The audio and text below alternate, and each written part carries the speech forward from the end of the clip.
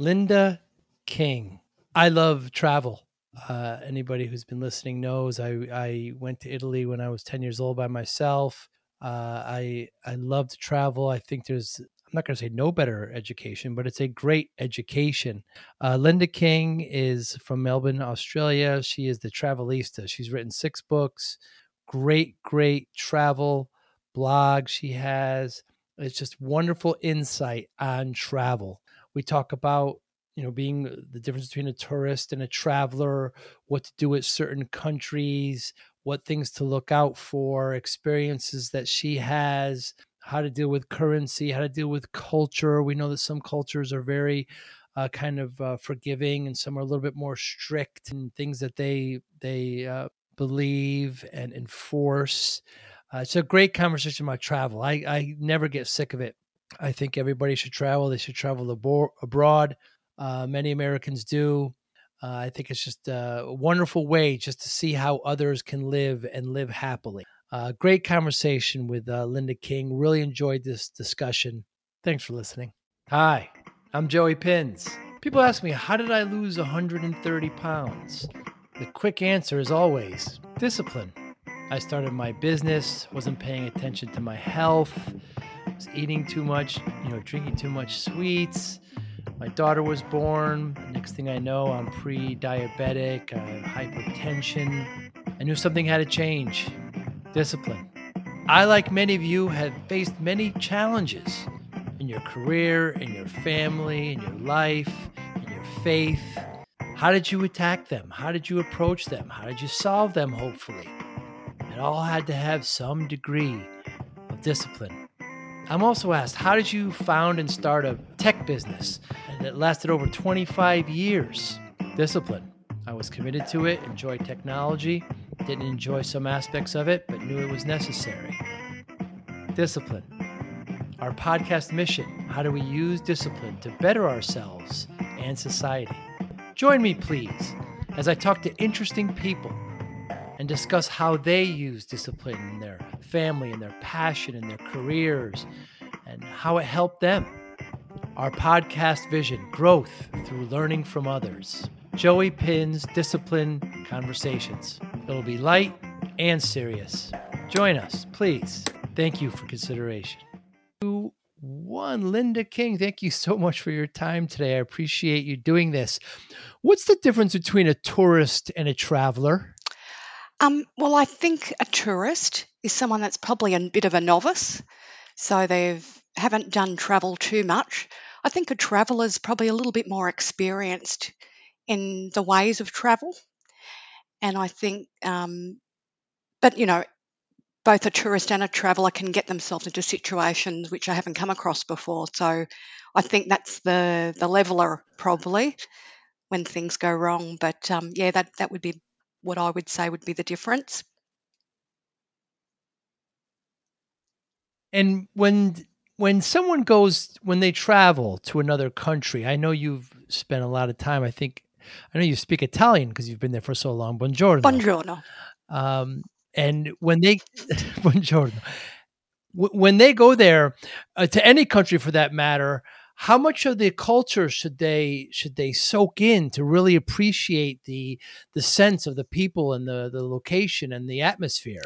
I think it really depends on how long someone's there. So I don't know, you could try your best to soak up someone's culture in maybe 5 days, but it normally takes a little bit longer to sort of get the way of life and all that sort of thing.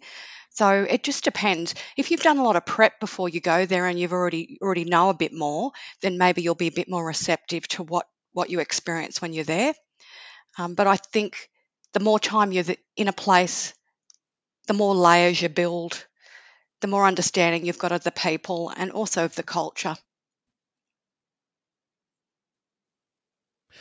Yeah, prep is really important. I know the World Cup was just in Qatar, And, I have many friends who are, big football, soccer fans, wanted to go, but they were afraid, they were concerned that maybe they didn't understand something of the culture, and they would, be misinterpreted, and they could be sentenced, they could be punished, etc. So that kind of prep is very important. Absolutely. Yeah. Especially if you're going to the Middle East, because their their culture is very different to anything that Right. we would experience. So yeah, I've been to the Middle East, and yeah, you definitely need to go, okay, what can I and what can't I do?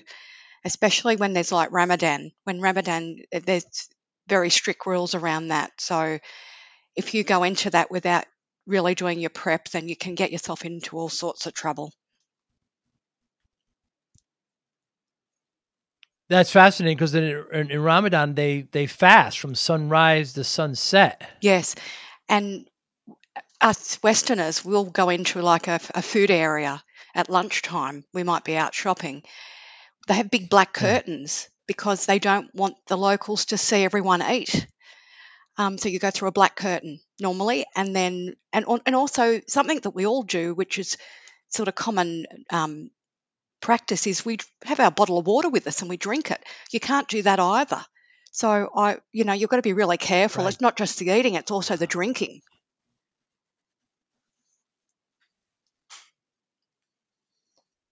Very, very interesting. I used to coach my daughters in soccer, and we were running some practices this kind of preseason, and this one, girl said, "Can I take a break?" I said, "Sure, go ahead, take a break." And later we found out we didn't even know she was participating in Ramadan. Her parents told us. And I said, I wish we would have known. She's been fasting. Oh my goodness, we would have pulled her aside, and Mm. she can't have any water. I just, but they're so nice, so nice. And just, that was a mistake on our part for not knowing that. I am, that's very interesting. And I also know, just generally, we talked about, Italy, just how different oh my goodness, how they Mm. eat.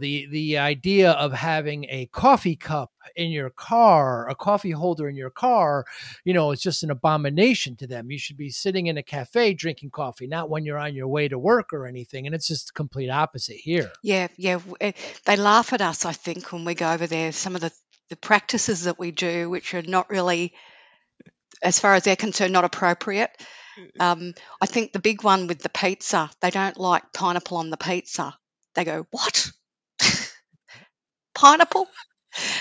Yeah, but yeah, it makes travel entertaining, I would say, because you're learning about different people and the way that they live, and it makes you more informed, really. You can mold yourself to whatever you need to, with depending on the country that you're in.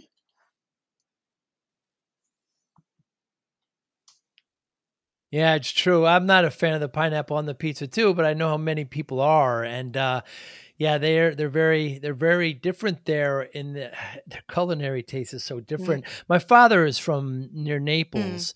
When you traveled Italy, did you travel the whole coast, the whole north and Yeah, so I south? went to Naples, Amalfi, How, and yeah. Pompeii. You've got to go to Pompeii. I go there, every few years you discover they've uncovered some more of Pompeii.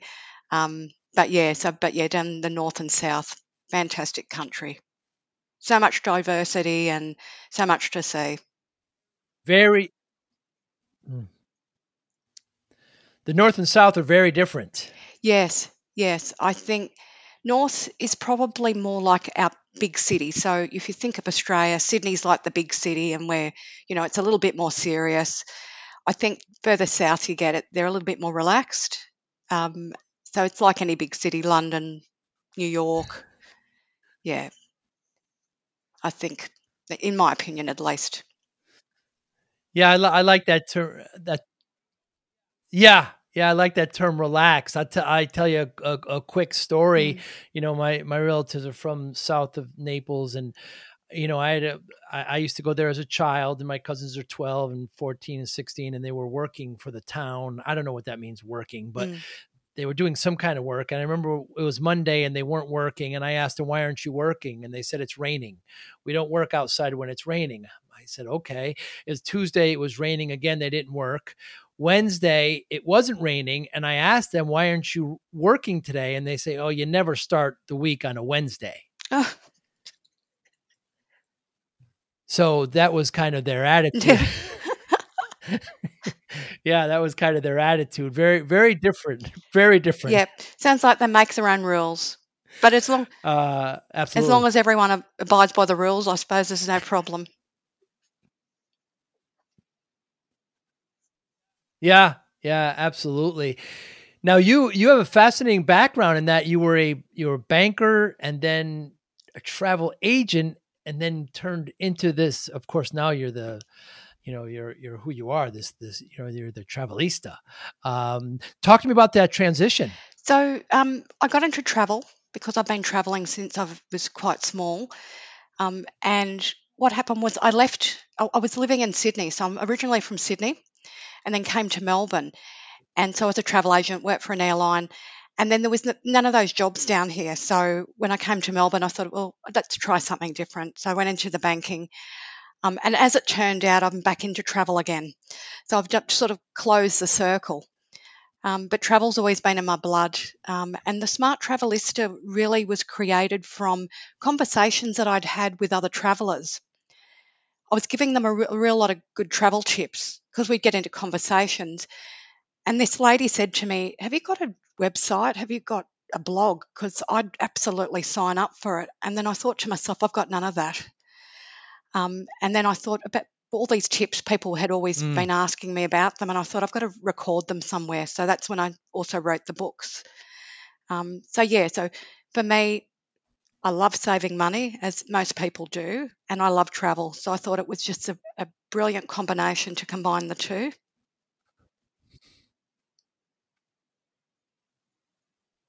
It's an excellent blog. You've got 6 books. I mean, you're very modest. You do a great job in sharing some of your recent blogs about best websites for flights, for booking. I mean, you kind of really help those travelers.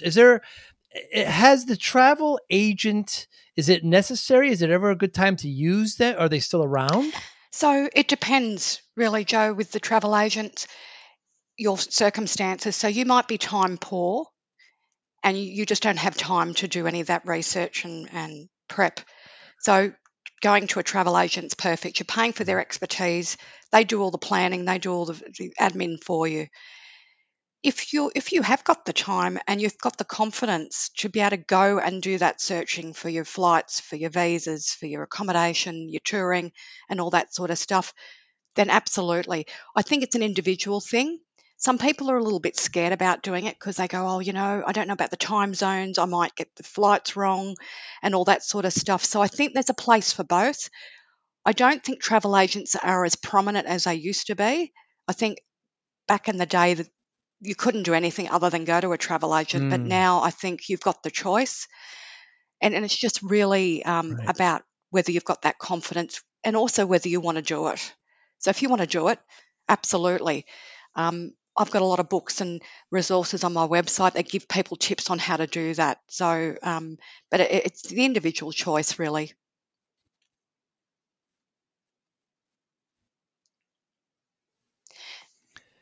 As a nation, do Australians travel than any other? Oh, travel is like it's like our second name.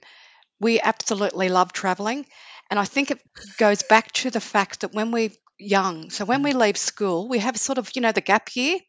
People love we sort of before you start your job, you go and travel, and a lot of young people take that to a far extreme. So they'll go, okay, I'm going to go backpacking, and I'm going to go for like 6 months. So instead of like a month, but I think because we're so far away from everywhere, we just want to travel. We just want to see people in Europe. We just want to go to America.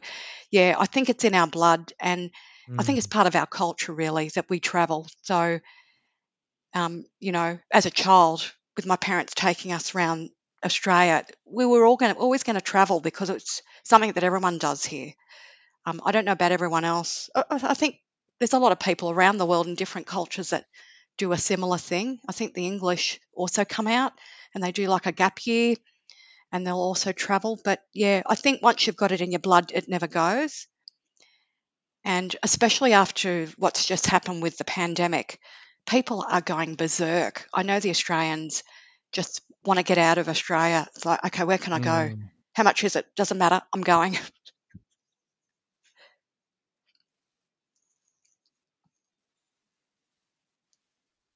It really is true. I have Australian friends, and they've traveled so much, Mm, and whenever you travel places, you always seem to find Australians, and they're always very friendly and very courteous. Unlike occasionally Americans, but my father's from Italy, and so I'm 10 years old. It's third grade, the summer beginning of summer vacation, and my father gives me a suitcase, tells me to put my clothes in it, proceeds to bring me to the bus station. I'm from the Northeast, from New Haven.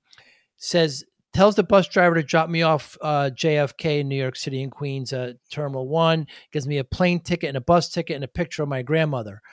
And I'm going to meet her in mm. Milan.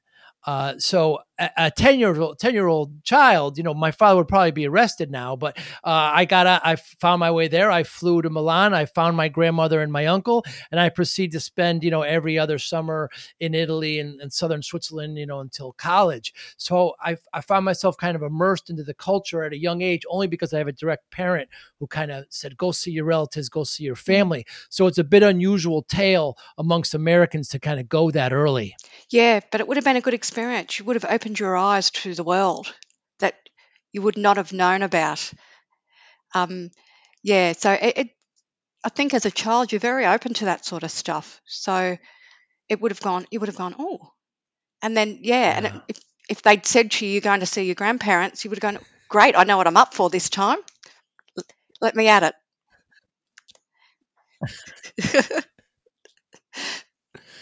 Yeah, absolutely. People asked me if I was scared, and I said no, I was quite Mm, excited. I get to go on a plane, mm, I get to go to another country. I only spoke a little bit of Italian, but then you get immersed into it. And to this day, I wonder if you'll agree with this, Linda, when people go to Italy, I think it generally works for kind of Spain and France as well. mm, I tell them three things. One, when you're looking for some place to eat, ask the police. They don't get paid. The taxi drivers, the maitre d's, they all get paid to push you places. The police will just kind of tell you. mm, Two, if the menu in the restaurant is in English, it's usually a bad sign. mm. And even better if it's up on a chalkboard, that means it's fresh. And then three, when you're going for the wine, get the wine in the carafe. The local wine is less expensive and often much better than the bottled wine. Your thoughts? I would agree with all that. And going back to the police, they also like food, so offer them food because I've done that and it and it helped. So they'll tell you where the best places are, but Uh, also offer them food, and that's always a good way to bridge the gap.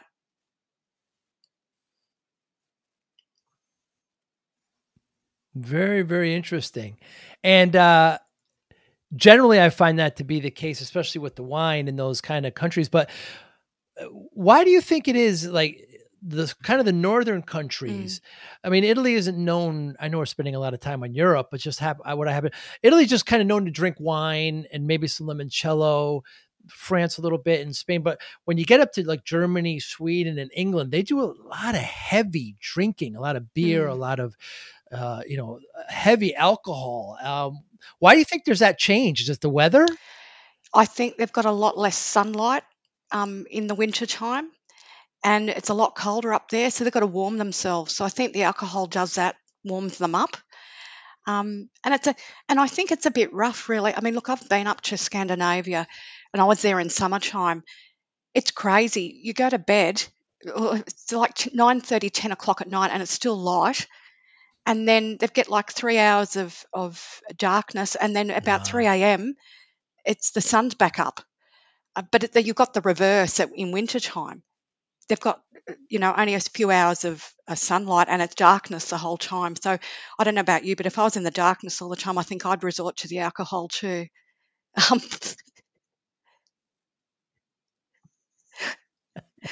and I think it warms them up.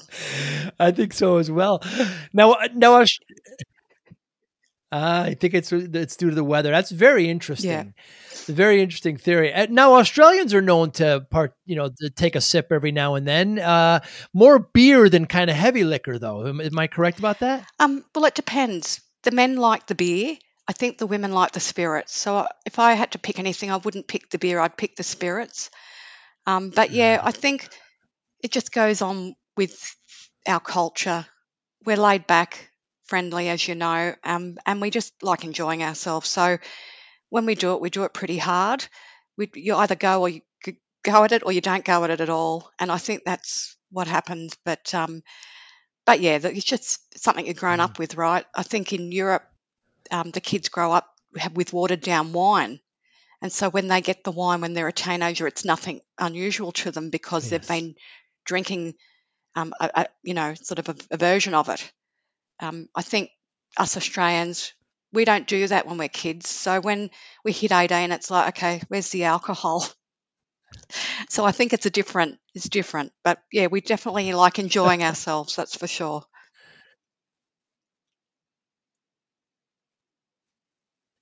Yeah, my father used to put a little bit of watered down wine in my bottle to make me go to sleep. But I think it's similar here in the US, where as soon as you're that drinking age, it's a kind of a burst out. Mm. And, it's, all of a sudden you really want to kind of take advantage of it. Now, Australians do a lot of travel. I've yet to go to, you know, Southeast Asia, to Thailand, to South Korea, etc. These countries, Japan.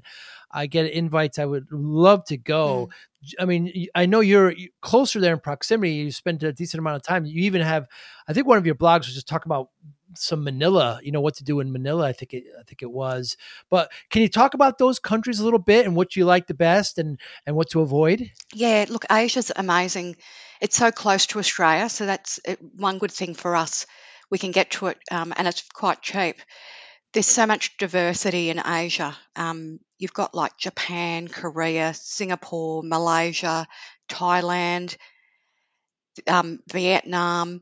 So it really depends, Joe, on what you want to do. So um, a lot of the places are very cheap for us, especially because we're in close proximity to Asia. Um, but if you love shopping, you'd go to Vietnam. They've got really good quality products there. Really? Thailand's really good, probably a little bit cheaper and nasty when it comes to the shopping quality. Um, what else? Malaysia's very nice. So Malaysia's a Muslim country, so that's very interesting. And Singapore's really good for the shopping. Japan's mind blowing.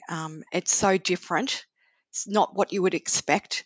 The technology is on another level. It's just beyond anything any of us have currently got in technology, and very beautiful too. You've got the cherry blossoms and Hmm. so much scenery to see there.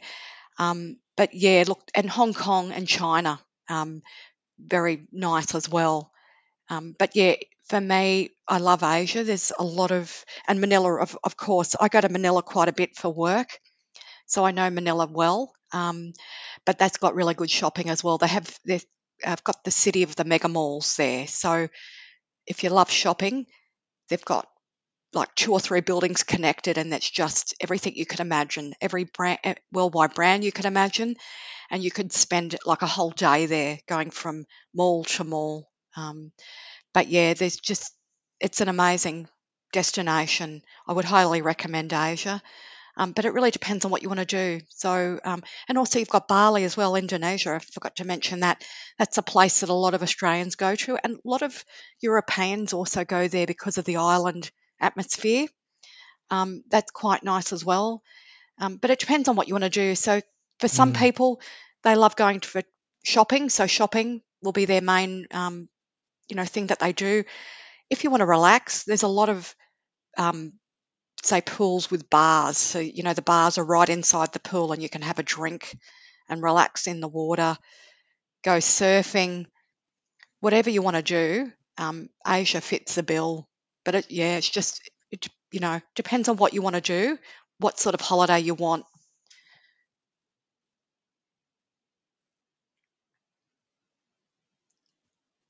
I heard recently that Bali something's going to happen there where if you're not, I guess same thing with Qatar, if you're not married to your girlfriend, boyfriend, that something's bad.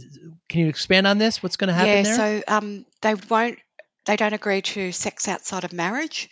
So basically, if you are found doing that and you're not married, then you'll be charged.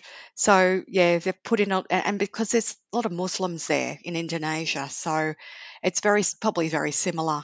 Um, yeah, you've just got to do your research and your prep before you go because um, if you're caught, I don't know how they'd catch you, but if you're caught, they would, you'd be in a lot of trouble. So I think, I don't know, maybe they're trying to clean the place up. I don't know.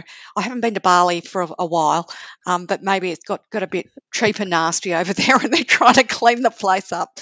But yeah, that's the current law there now. So, but yeah, I've got some friends that are going over there, so I might actually ask them when they come back to give me a bit more intel about what's going on over there.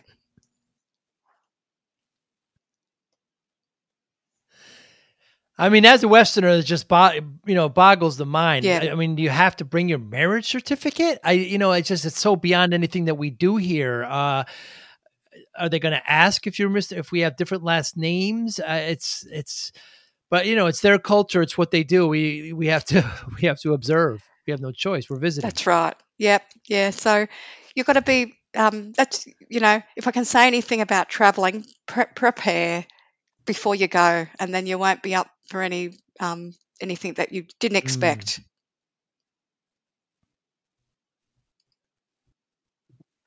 Yeah, very much so. Before you asked about, we were talking about Asia. You mentioned shopping.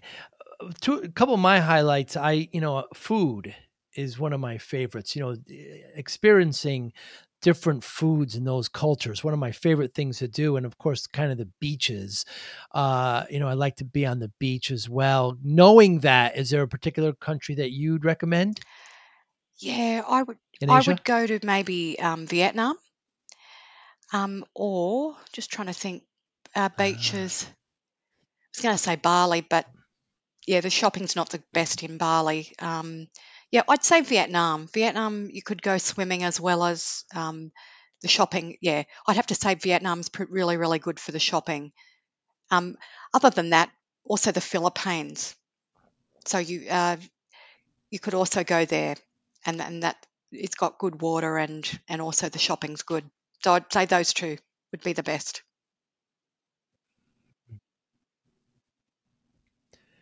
do you set up tour guides, like tours for people? No, not at the moment. I've got a full-time job as well as doing this, so I don't have the time to do that. But I Oh think in wow. the future, yes, absolutely, I'd love to take people around and do tours, show them where all the good spots are. But yeah, that's probably in my future, but not at the moment. Yeah, I've had the great chance to talk to some, that set up the tours. They do all the research and they do all this, and you come along and they have a smaller group, and um, oh my goodness, you'd be great at that with your knowledge and your books and your blog. You would love it too. That would be really really really cool. Um, and as far as knowing the language when you visit these places, like in Asia, is English, do they, I know like in Paris they get kind of a bad rap, but if you just kind of try a little bit, they really appreciate it. Is it similar in Asia? Yeah, just going back to France, they are so lovely there. If you try, they will go out of their way to help you. So I reckon that myth Yes, is really non-existent. I don't know whether it was the Australian accent that helped me. Maybe agree. that might have helped. Um, but yeah, in Asia, um, you don't really need to know the language. Most of them speak English. Um, if you try a few words, they always have a Mm. bit of a smile, and then they might give you a better discount when you're in the market. But yeah, I think what I try and do is I try and learn at least hello and thank you wherever I go. I might get it wrong in the pronunciation. They'll have a bit of a chuckle and then they'll give you a good deal normally. So I find if you know the language, you get treated. I don't think you get treated better, but you get more out of the trip, I think, if you know the language. So, whether it's French or Italian or Spanish, um, you know, it's also good for you because you can hear them talking and you know what's going on. So, if you comprehend the language, you go, Mm. okay, and it helps you in situations where there could be a bit of danger too, because you can hear people talking and you've got knowledge about what they're saying. So I find that that's handy. And it's been very handy in Italy for me because I understand Italian as well as I'm not fluent, but I speak it. So I'm listening to their conversations without them knowing. And it's good because it protects you, I think. It's a good protection to know the Mm. language.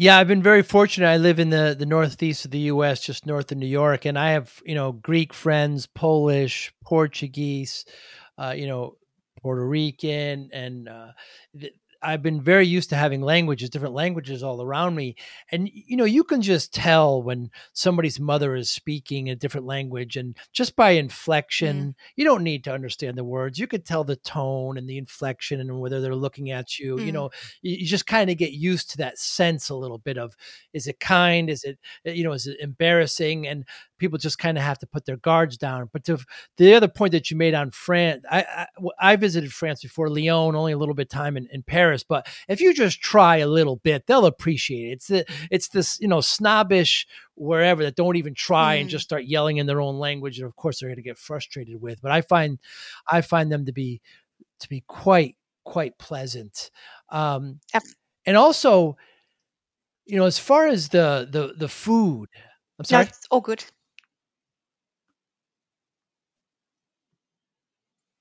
The food is really, I just want to, I know they have to be careful with allergies and things like that, but when I go to a new place, that I've never been before, and I just want to try something local, and I end up looking around and see what other people are eating, and I'll say, can I have that or that? Just what do you recommend? I mean, that's what really fascinates me about Asia. I mean, talk about when I ask people about the food, everybody says they go to Thailand or Vietnam.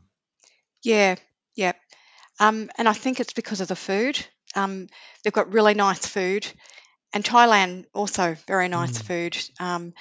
The one thing, I mean, look, I avoid the street food because it's a bit dodgy. You can, you know, end up getting quite sick because you don't know how fresh that meat is that you're eating. But yeah, the Vietnamese food is gorgeous. So yeah, if you're into food, shopping, and also swimming and relaxing, Vietnam would be your top, I think. Thailand's good too. You can actually go to Phuket. There's a place called Phuket in Thailand, and it's very much the beach, water. The shopping is probably not quite as good as Vietnam, but it really, as I said, Joe, it depends on what you're after. If you're not really fussed Mm. about the shopping and it's more the water and the sun, then yeah, probably Thailand. But for an all-rounder, Vietnam's the one. And funny thing about Vietnam also, they've got some coffees and teas that they sell there, and they're a bit like, I don't know whether you've heard about the Fijians, how they've got kava. It's a bit, it's sort of almost alcoholic, some of the teas and the coffees. Um, so yeah, if you want something a Hmm. bit different, that's going to give you a bit of a happy smile, I suppose. You can try also the coffees there as well. They've got a lot of coffee houses that you can go to.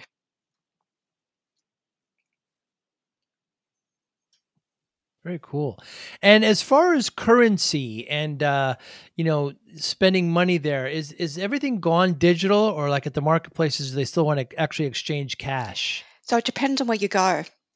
So if you go somewhere like Scandinavia, they're almost all credit card. There is absolutely no cash. There's certain places that will take cash, but Mm. they're really reducing. Asia's very much about cash, especially if you go to the markets. In fact, I would recommend that you go cash there because Really? if they take your credit card, you don't know whether it's actually going to be skimmed also because they take it behind somewhere. So my recommendation would Oh, be wow. always to take cash in the Asian countries. If you're somewhere like Europe, I think it's half and half. I haven't been to actually went to Honolulu last year, and that seems to be half and half still, either cash or credit. So yeah, it just depends on where you're at. But I'd say, yeah, if you're going to Asia, it's very much for cash. But you can also do credit card. It's up to you.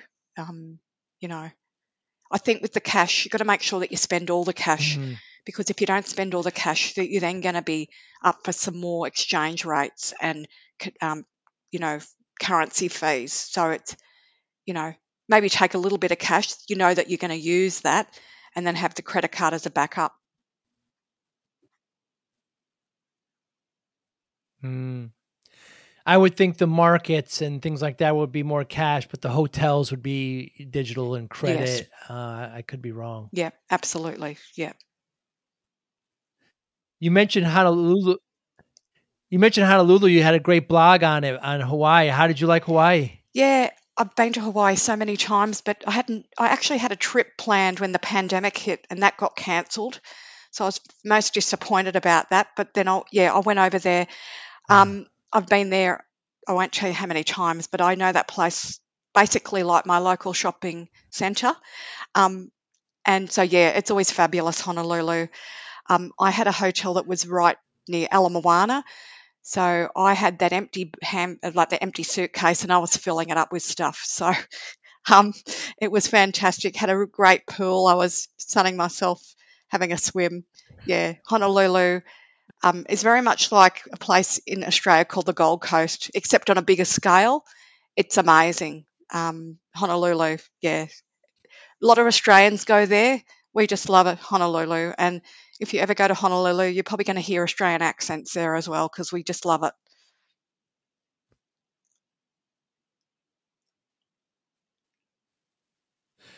you just kind of made an interesting point. You always bring an extra suitcase that's empty to bring back stuff. Yes. Yep. You got to do that.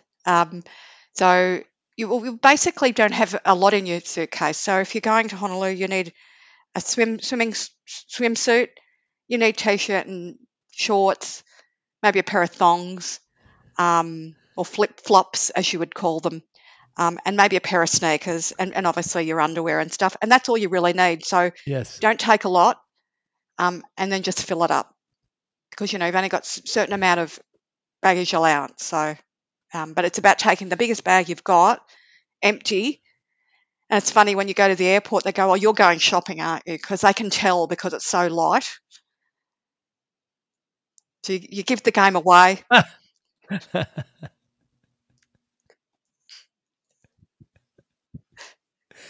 Very interesting. How about Mexico? Have you been to Mexico? Yeah, I've been to Mexico. I don't know whether you call it Mexico. It's Tijuana. I went to Tijuana. I went to San Diego and then down to Tijuana. Um, Ah, yeah, I've got stories about my Tijuana trip in Annex from Abroad. So um, I've got the travel books, but I've also got this other one where I tell a lot about some of the stories and some of the people I've met in my travels.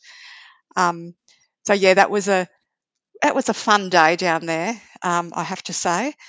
But yeah, I would like to see a lot more of Mexico, because that sort of gave me a bit of a taster on Mexico. But yeah.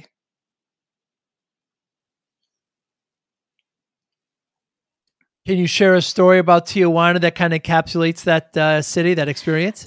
Well, I've never been. it's all I can tell you about is there was tequila involved, a nightclub in the daytime, Uh oh. and a bit of shopping. You could probably fill in the blanks. Yes, yes, yes. Yeah, the tequila there is wonderful. The local tequila is, yeah, absolutely wonderful. And how about the Caribbean? I know like the U.S. Virgin Islands have a lot of great shopping, a lot of great beaches. Haven't been to the Caribbean. I've been down to Miami, um, which was, I suppose, you're heading down that way, aren't you?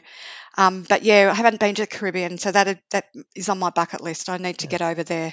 at one point. But yeah, I've heard that the islands are beautiful. And someone that I know has been to Puerto Rico, and she said that that was gorgeous as well. But yeah, haven't been down there, but would love to go.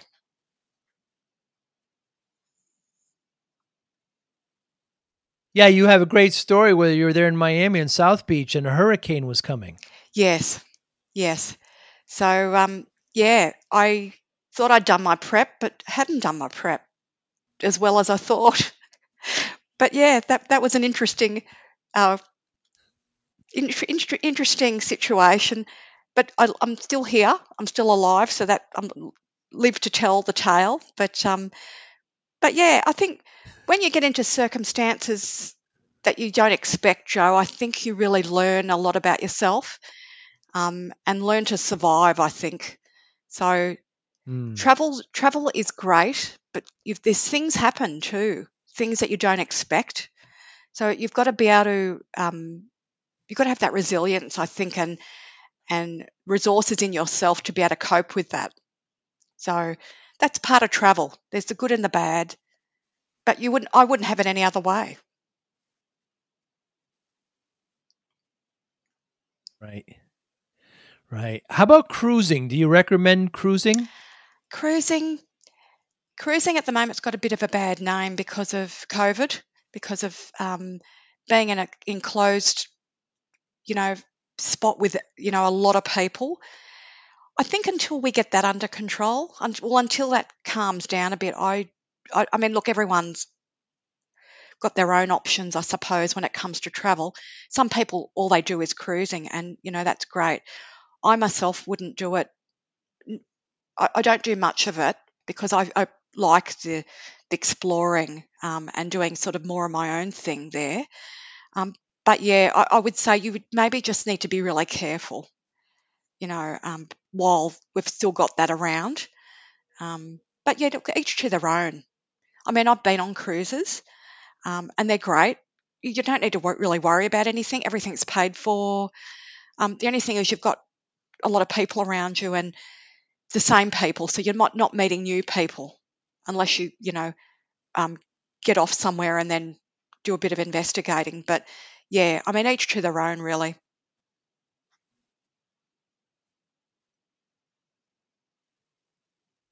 Yeah, you mentioned that, there's good and bad with traveling. I think with the cruising, it kind of lowers some of those. Well, you can still certainly have bad experiences, but a lot of the, other things can kind of be controlled by that. I've done a lot of cruises with my kids and with the family. What appeals to me more now is kind of the smaller river cruises in Europe. I hear those are fantastic. Yeah, they're good. So there's some in Germany that you can actually go on, that take you from Germany through to Austria. And so I think if you're Yeah. doing those sorts of cruises, because they're more internal within Europe, I think they're good. If you're going from, say, Australia to the Pacific and maybe to South Mm. America, and I mean, look, you can do them too, but it's just, I think, until the health situation calms down a bit, I think it's sort of people are not taking them until, they're looking at other options.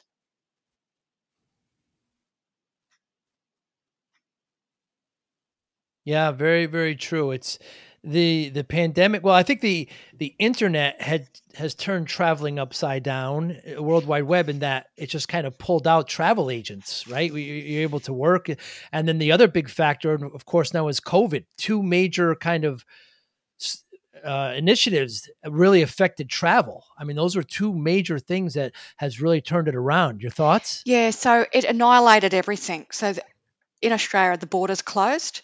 So no one was going anywhere. And I think the borders closed pretty Mm. much in the world. So yeah, so travel agents were out of a job. Anyone in the airlines out of a job. There was other industries also that were affected, like education, because you're getting international Wow. tourists coming, international students coming in. That all closed. So yeah, a lot of that was all closed down, as it affected other industries in the world. But I think what's happening now, well, the problem that the airlines got at the moment is all those aircraft were asleep for so long. So they're out in the deserts not being used. And they didn't expect the travel Mm. demand to take off so quickly.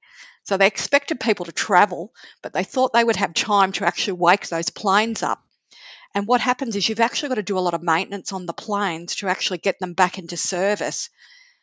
And also because of, what happened, the staffing was down as well. So the travel industry is really rejoicing now, but they're struggling also because they're trying to get back to normal.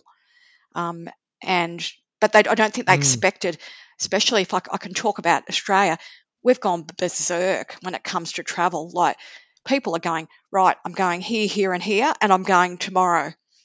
But there's so much demand, there's not the seats, so the flights are going out full, which is great for the airlines and for the travel agents and the travel industry. But it means the costs are higher at the moment because they can command higher prices because the demand is just like through the roof.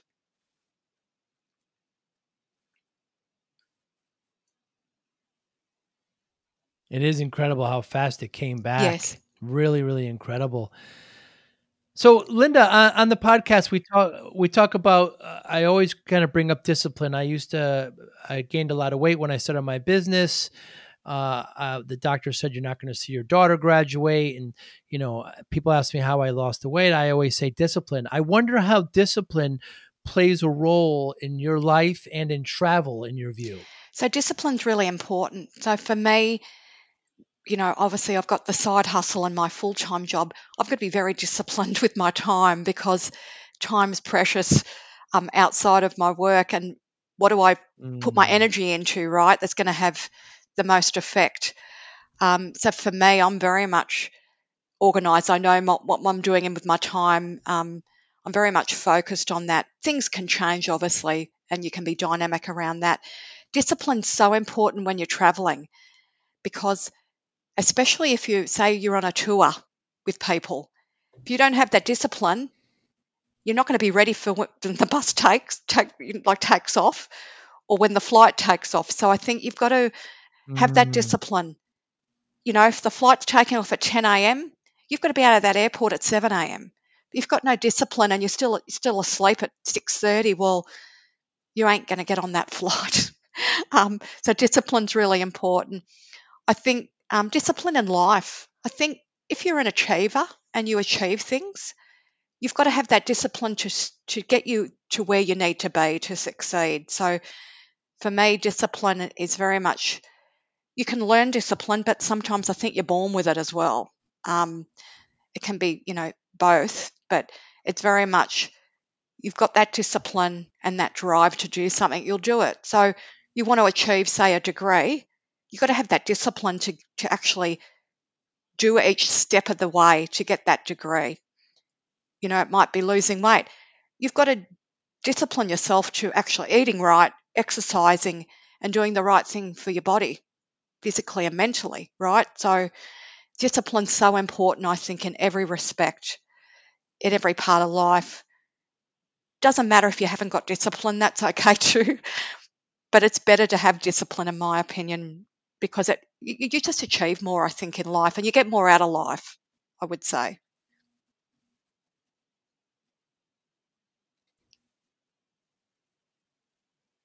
Yeah, that's really well said, Linda. And the discipline of doing your research before going abroad. We mentioned some kind of traps with, Ramadan and, marriage certificates and things like that. Just do the work. Be disciplined about learning where you're going to and what some of the customs are and some of the society that works before you go. You'll save yourself and everybody a lot of headaches. Yes, absolutely. I would agree, Joe.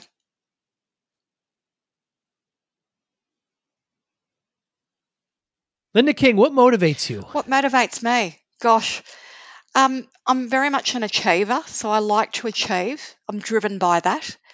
Um, I like helping people actually as well, which has been throughout my career. I've had Mm. been in leadership and helped others. But now I think helping others by my website and my blog and my books, I like sharing the knowledge because I have a great life traveling and I want that to be for everyone else. Um, what else motivates me? I think to be Mm. happy, I want my life to be happy and fruitful and um, exciting, I suppose, and interesting. So that motivates me, I think. But travel absolutely motivates me. So for me, travel is such an amazing education. It gives you so much. It makes you grateful for what you've got. You see so many other things that where people haven't got as much. And I think, yeah, it's just wonderful. I think everyone should do it. Even if it's just one trip overseas, people should do it because it would change their whole perspective on life and the gratitude that they would have. Um, they wouldn't complain about so much. Like, obviously when you live somewhere, people complain and go, I don't like this, this, and this. I Mm. think if you travel, you tend to go, okay, well, what am I complaining about? Because actually my life is pretty good compared to others. Um, so, yeah, I think that's probably all the things that motivate me, I would say.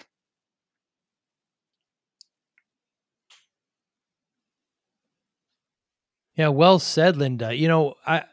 I remember when I used to go to Italy as a child, and I would come back to the States, and people would complain about things, and I'd say, well, they just do it different over there. Not that it's better, Mm, not that it's worse, not that we're better or worse here. They just do it different. People do live very differently and still live very happy lives.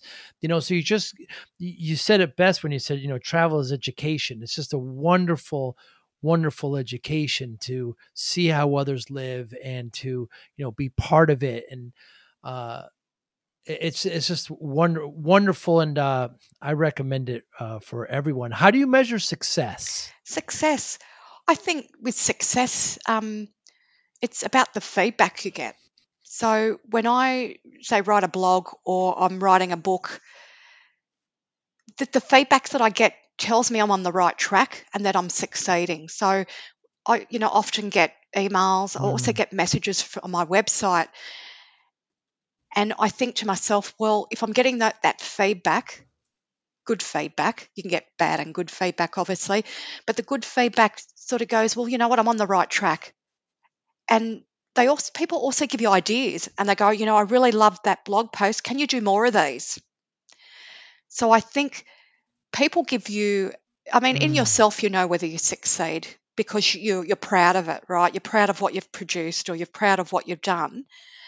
Um, you can get other people validating, but I think it's both ways. So it's what you know in yourself that you've had a goal and you've gone and done the goal and succeeded, and also via the feedback you get from people. So, whether it be reviews or it's emails or feedback, but I think it's measured both ways, internally and externally.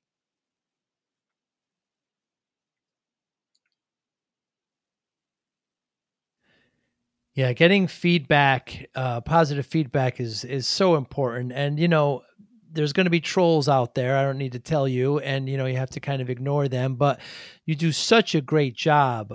Your blogs are really, really. You could tell that you have a passion for it. And look, here's what I've learned.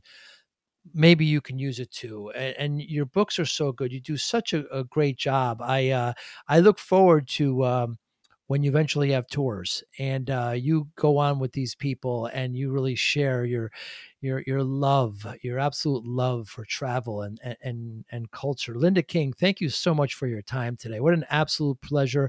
I was so excited when you said you were going to do this. How can we get in touch with you? Yeah, number of ways. And thanks, Joe, for having me also. So I've got my website. So it's thesmarttravelista.com. I'm on Facebook, Instagram, Twitter, Pinterest, and TikTok. So you can get me on any of those. I'm mainly probably on Twitter, mostly, and Instagram.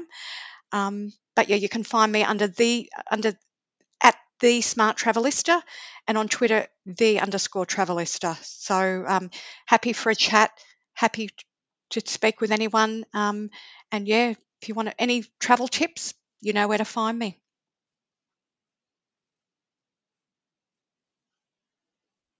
Absolutely. It's a great website, Travelista, Travelista, just like it sounds. We'll put them all in the show notes as well. Like she said, web, Facebook, Twitter, TikTok, Instagram, even Pinterest. I saw you had some things as well. Linda King, thank you so much. I look forward maybe one day having a cup of coffee, meeting face to face and traveling and meeting somewhere between us somewhere. That would be absolutely wonderful. Yep, I look forward to it, Joe. All the best. Thank you so much, Linda. All the best. You be well. I'll talk soon. See you later. Bye. Thank you for listening and or viewing Joey Pinn's Discipline Conversations. Please share this episode with one or two of your friends who you think may benefit from the episode.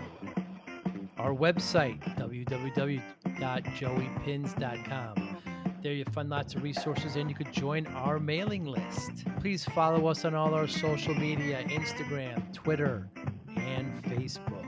Podcast information, the video version of our podcast is on YouTube. Please subscribe. Audio is on all major podcasting platforms. Please follow them. And if you like it, please consider giving 5-star rating. Would really appreciate that. Would you like to financially support the podcast? You can go to our Patreon site. Consider $5, $10, or $20 a month. There's all kind of plans that we have there. There's like a one-time payment. What is this podcast episode worth to you? $25, $50, $100, $500, $1,000, $5,000. You be the judge. You can go to our PayPal account to do that as well. Thank you again for listening or watching Joey Pinn's Discipline Conversations.